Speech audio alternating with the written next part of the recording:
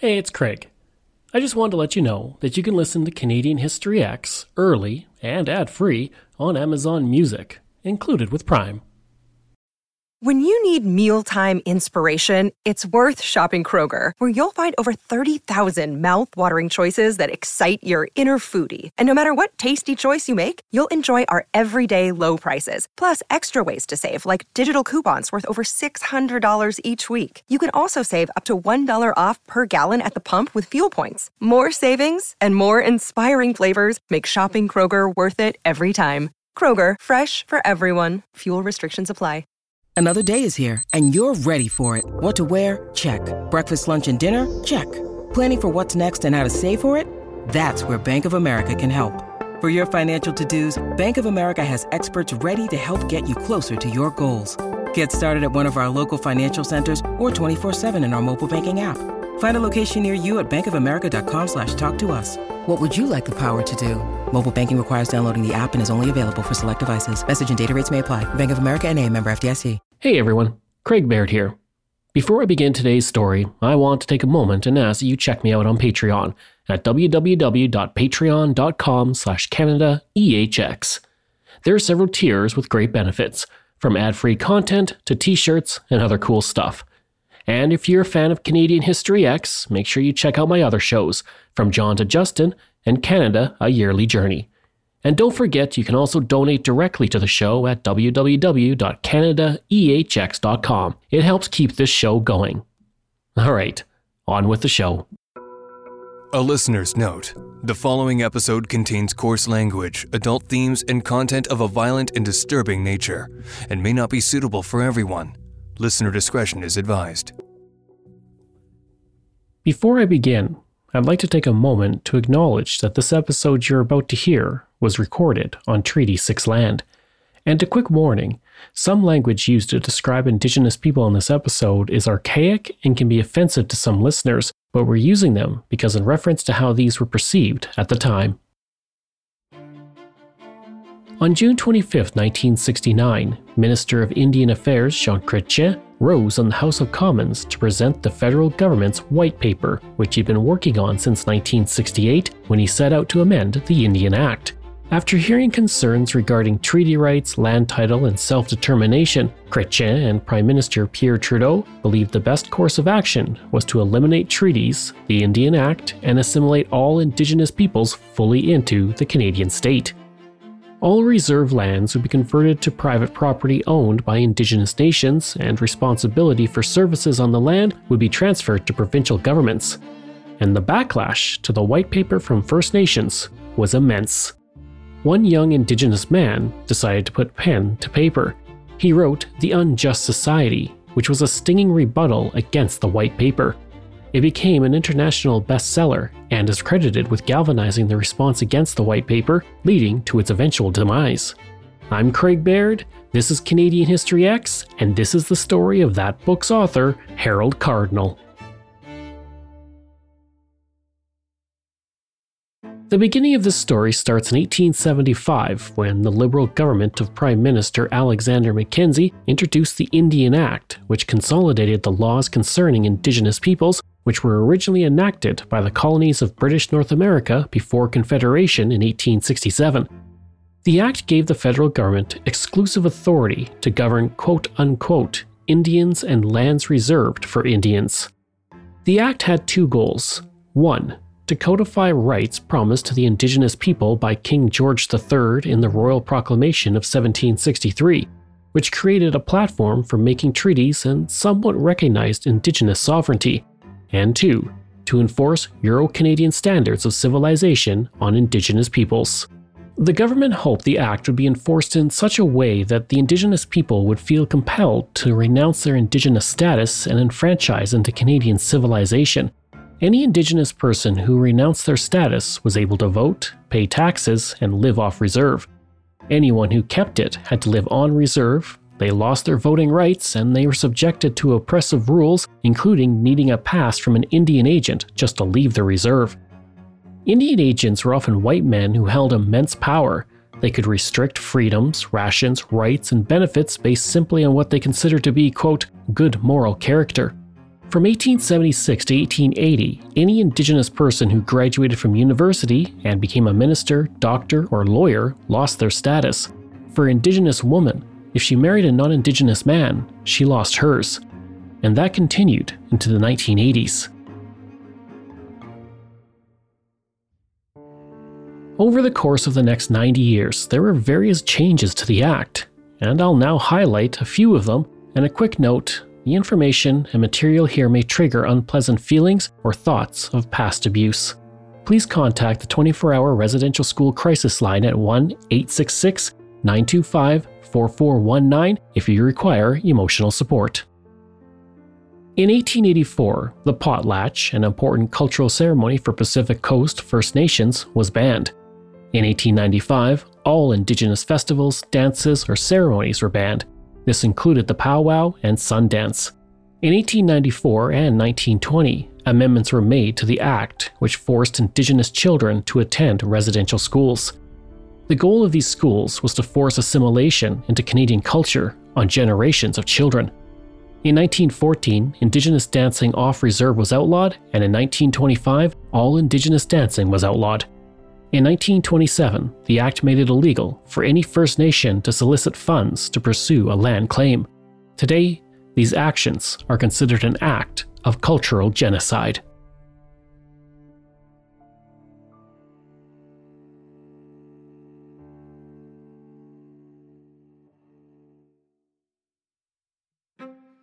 Following the Second World War, Canada began to look at the oppressive measures imposed by the Act, and reforms were put forward in the early 1950s. On January 20th, 1951, the Indian Act was amended to remove the ban on the potlatch and Sundance. It also allowed land claims to be made against the government. Women were also able to finally vote in banned elections. But even with this small bit of progress, the Act still prohibited any status Indigenous person from possessing alcohol or being intoxicated. The welfare of Indigenous children was also given to the provincial governments, which led to the 60s scoop when children were removed from their homes and were sent often miles away, further decimating family units. And this was done in favor of offering resources and support for those families. However, some say progress was made. On March 31st, 1960, Indigenous peoples were finally given the right to vote in federal elections regardless of their status. And that brings us up to 1968 and the White Paper. Now, a quick note before we move on. The last residential school closed in 1996, and the 60s scoop gave way to the Millennium Scoop, which is used to describe the distressing rate at which Indigenous children are represented in the child welfare system. The man who effectively took down the White Paper was named Harold Cardinal. He was born on January 27, 1945 near High Prairie, Alberta, on the Sucker Creek Reserve to Frank Cardinal, a respected Indigenous leader and former chief. Almost as soon as Harold could walk, he was on a political path. As a young man, he said his goal was a political life, and he accompanied his father to meetings of the Indian Association of Alberta, where he acted as an interpreter and gained first-hand knowledge. While attending St. Francis Xavier High School in Edmonton, he became the president of the Students' Union, and after graduating, he moved miles away from home to attend St. Patrick's College, now Carleton University, in Ottawa. There, he was appointed by the Canadian Union of Students as their Associate Secretary of Indian Affairs in 1966. That same year, he was elected president of the Canadian Indian Youth Council, which had been established in 1964 with the goal of fighting for the interests of Indigenous youth. During his time in university, he began to wear a beaded jacket over dress shirts, something he continued to do throughout his life. And his classmates noted that he always wore moccasins in class, and for his yearbook picture, he dressed in full Indigenous regalia. His pride in his culture helped Harold rise quickly in the political world, unafraid of ruffling feathers by saying what he felt. During a meeting of the Indian Eskimo Association in Calgary in 1967, Harold watched various presentations, mostly by white presenters, and then said, quote, "When we want advice, we will ask for it, but we are tired of free advice when we don't need it. Unless the Indian people can become masters of our house, we shall never be on equal footing with our fellow citizens. We do not want to become brown white men." End quote. In July 1968, Harold was elected the president of the Indian Association of Alberta. The association was founded in 1939 with the purpose of advocating for the rights of Indigenous people in Alberta. Harold was the youngest president in its history and went on to serve an unprecedented 9 terms until 1977. As president, he initiated several programs and put forward policies for the welfare of Indigenous people in the province. He was a natural leader, as seen by the rise in membership to the association. In his first 4 months as president, it rose from 150 people to over 10,000. Harold could not have come to that post president at a more important time because a year later, Jean Chrétien and Pierre Trudeau introduced the white paper, and he was about to become the face of opposition to it. We hope that this policy statement will help the Indian to become full citizen socially and economically of the Canadian society. And we hope that this statement will permit the Indian to develop their own culture and their own tradition, because it's a very important element in their life. I think that we have to offer to the Indian people of Canada to be partners with us in our society and be in the position to compete with the other member of our society. What is quite evident is the paternalistic approach that we have had over the last 100 years had to be changed, and this statement is designed to establish a framework that will do that job. Angered by what he saw, and feeling like this was another forced assimilation into Canadian culture by the government, Harold let his pen do the talking. To prepare his response, he went to 41 different First Nation communities in Alberta to get their opinion, and once he saw the condemnation of the white paper was nearly universal, he got to work on his magnum opus. In 1968, he released The Unjust Society. The title was a play on the phrase by Pierre Trudeau when he put forward the landmark amendments to the Criminal Code. On the very first page, Harold cut into this phrase by writing, "Now at a time when our fellow Canadians consider the promise of the just society, once more the Indians of Canada are betrayed by a program which offers nothing better than cultural genocide." He called the white paper a, quote, "white paper for white people created by the white elephant." He characterized the government proposal as a thinly disguised program of extermination through assimilation, stating that for the government, quote, "the only good Indian is a non-Indian." Writing about the white paper's recommendation to abandon the treaties, Harold wrote, "When treaties were signed between Indian First Nations and representatives of the Crown, the Indian First Nations viewed themselves as sovereign nations entering into a formal agreement and relationship with another sovereign nation." He also contrasted the government's efforts to save various species at the time with its disregard for the Indigenous peoples. He said, "Sometimes it seems to Indians that Canada shows more interest in preserving its rare whooping cranes than its Indians, and Canada, the Indians note, does not ask its cranes to become Canada geese." This personal response by Harold to the white paper was an instant bestseller across Canada. And in 1969, he spoke to the media, and he didn't mince words. The policy paper is probably one of the most clever pieces of documentation that I've ever seen politically. It's aimed at the white people who are bigoted, who hate Indians. They'll be able to turn around and say, oh, those damn Indians will stop getting everything for nothing now. And it's aimed, I think, and here is where it's more dangerous, at the small L white liberal Canadians. Because there's this phraseology of freedom and equality that gets thrown in, and it's pretty difficult for a person to, especially a white person, to argue against this type of thing, because this places him in a position of being a reverse racist type of thing. Although a bestseller, the book was not without blowback. Harold suddenly found himself on the national stage, sharing a table with Jean Chrétien in newspaper photos, and many in the media called Harold a militant for his rhetoric. Jack Richards, a columnist with the Vancouver Sun, was particularly harsh when he said, "Harold Cardinal is no different than any other bigot, white, red, black, brown, or yellow." But some praised Harold's efforts. Gordon Aylborg of the Edmonton Journal wrote, "This young president of Alberta's Indians is a credit to the great speakers of history." Release of the Unjust Society and the accompanying pressure caused the government to reverse its decision on implementing the white paper, and eventually abandoned it altogether in 1970. Meanwhile, Harold's book went on to inspire a generation of Indigenous people to take pride in their culture. And Harold, well, he was just getting started. For nearly a century, there's been various attempts to form an overarching Indigenous organization that spanned the country and advocated for the interests of First Nations. Regional Indigenous organizations had existed, including the Grand Indian Council of Ontario and Quebec, established in 1870, and the Allied Tribes of BC, established in 1915. Then there were the attempts by Fred Loft, an Indigenous First World War veteran who came home from the war and wanted to build something to advocate for the Indigenous peoples. He'd seen many Indigenous soldiers in the war, who were constantly overlooked by their superiors for their bravery. And he established the League of Indians in 1919, which advocated for land rights and improved education for Indigenous people. Loft continually fought against Indian affairs to keep his organization running. He was refused opportunities to speak to Parliament, and there was no funding from the government. And when he died in 1934, the League of Indians died soon after. In 1961, the National Indian Council was formed to represent Indigenous peoples in Canada, but this collapsed in 1967 due to disagreements between status Indigenous, non-status Indigenous, and Métis.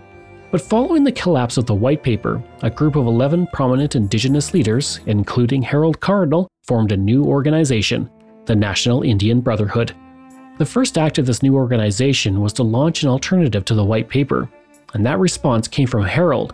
It was called Citizens Plus, and it was endorsed by 150 Indigenous leaders across Canada. On June 3, 1970, with the Indian Chiefs of Alberta, Cardinal presented it to Prime Minister Pierre Trudeau and his cabinet. The name for the paper came from the Hawthorne Report, which was a survey of the Indigenous peoples of Canada done in 1966. In that report, a line stated, "Indians should be regarded as Citizens Plus. In addition to the normal rights and duties of citizenship, Indians possess certain additional rights as charter members of the Canadian communities." The paper's official name may have been Citizens Plus, but it soon became known as the Red Paper. The paper asked federal authorities to admit their past mistakes and recognize historic treaties. It called for the preservation of Indigenous cultures, land rights, status, and traditions. And Harold wrote that recognition of treaties had to be binding. The paper also recommended that education be directed by a First Nations council. And when it came to the issue of land claims, Harold wrote that a commission needed to be established and created with full First Nations consultation. This commission would modernize treaties, review reserve boundaries, and prepare legislation.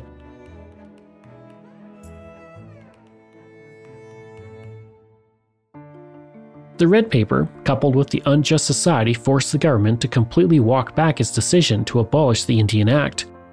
Prime Minister Pierre Trudeau, while stating there were parts of the Red Paper that irritated him, admitted that some elements of his paper are not fleshed out properly. He said, "We've learned in the process that perhaps we were a bit too theoretical, we were a bit too abstract, we were not, as Mr. Cardinal suggests, perhaps pragmatic enough or understanding enough, and that is fine.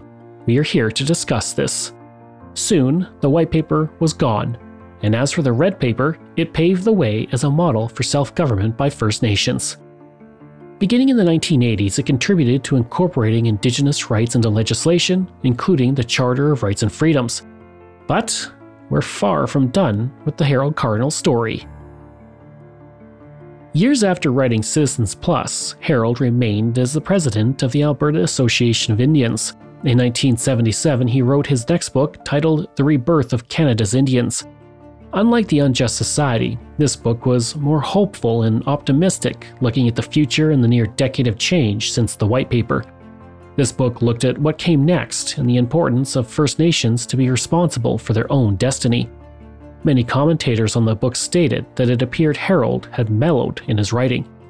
And it may have seemed that way, but there was still fire in Harold Cardinal's belly, and it would lead to his first setback. The same year The Rebirth of Canada's Indians was released, Harold was appointed as a regional director of Indian Affairs in Alberta. He was the first Indigenous person to hold this post, and within 7 months, he was removed from that post.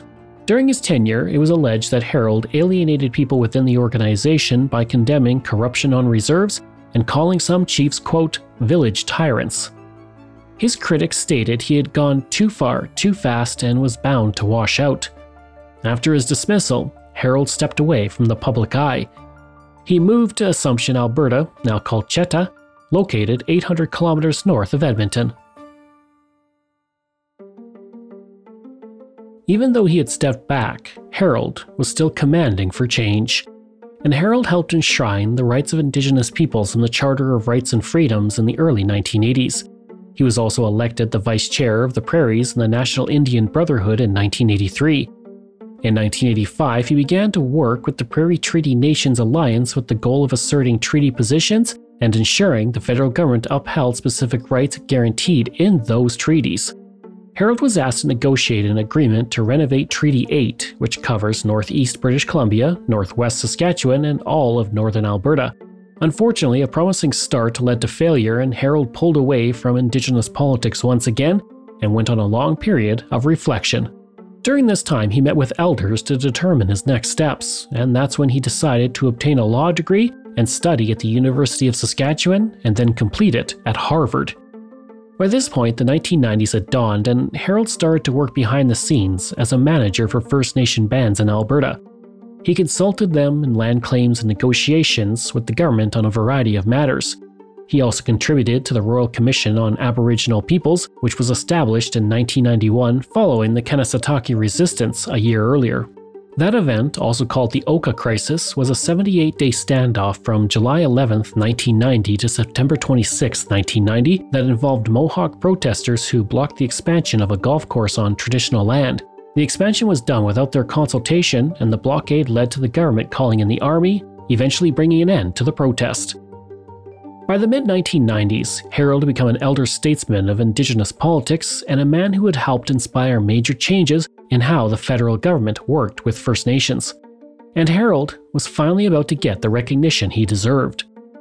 In 1999, he was awarded an honorary doctorate from the University of Alberta for his unique achievements in leadership, public policy, and law. In 2000, he was once again putting pen to paper and wrote, "Treaty Elders of Saskatchewan, our dream is that our people will one day be clearly recognized as nations." He co-wrote the book with Walter Hildebrandt, a historian and poet from Brooks, Alberta. The book brought together the voices of many Saskatchewan elders to provide an Indigenous perspective on treaties and treaty rights. During the 2000 federal election, Harold realized a dream he had since his youth. He ran for the Liberal Party in the Alberta riding of Athabasca, where he finished second with 28% of the vote behind Dave Chatters of the Canadian Alliance. And 1 year later, in 2001, Harold received the National Aboriginal Achievement Award. This award, now called the Inspire Award, was presented for Harold's lifetime of work advocating for Indigenous peoples. Other recipients include artists Kennewack Ashevak, musicians Buffy Sainte-Marie and Robbie Robertson, and Senator Murray Sinclair. On June 2, 2005, Harold was awarded a Doctor of Law degree from the University of British Columbia. A day later, on June 3rd, Harold Cardinal died of cancer. He died a day before a planned banquet in his honor was to take place in Edmonton, which wasn't cancelled at his request. At his funeral, over 800 people attended to pay their respects as his coffin was carried in a wagon led by a team of horses. In attendance was Assembly of First Nations Chief Phil LaFontaine. LaFontaine was leader of the organization, which was once called the National Indian Brotherhood, the same one Harold helped create 3 decades earlier. Phil LaFontaine said, "I looked upon him with envy because he was so sure of himself. He became our spokesperson.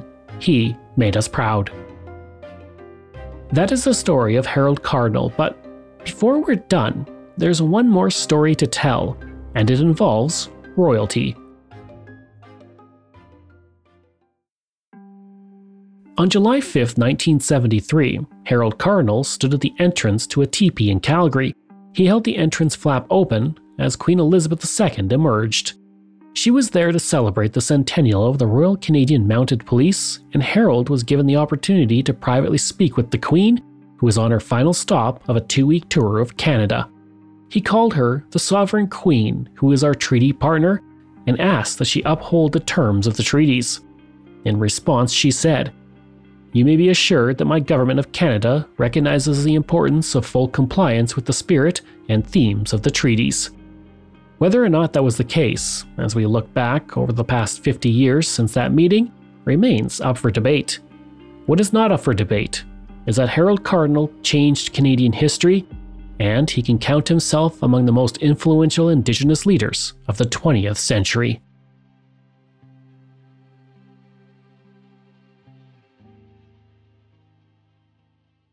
I hope you enjoyed that episode and my look at Harold Cardinal.